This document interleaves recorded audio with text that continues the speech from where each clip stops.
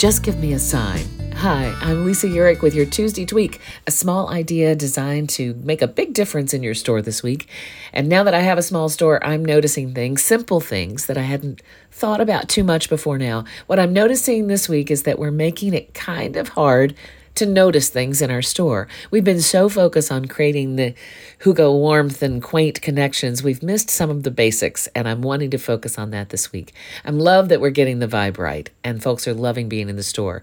Now I'd like them to notice things more. So, like our door to the restroom, it doesn't have a sign on it. Our front door needs you to pull rather than push, and putting a little sign on that has been immediately helpful.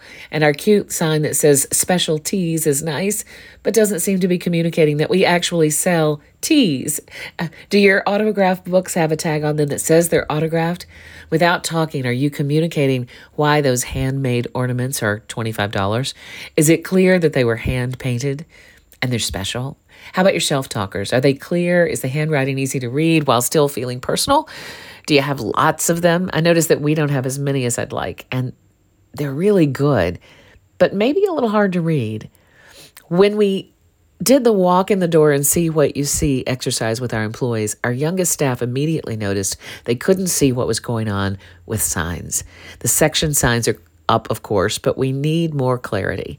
One of our staff put a big discount sign on one shelf with just a 30% off, and I noticed how quickly it caught my eye. Think in one or two words: autographed, Christmas treasure, daily dose, only 4 left, great backstory.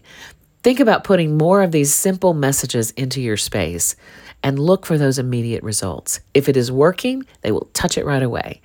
So that's our tweak for the day in this busy holiday season. Let's think about helping your customers focus and find by upping our signage game.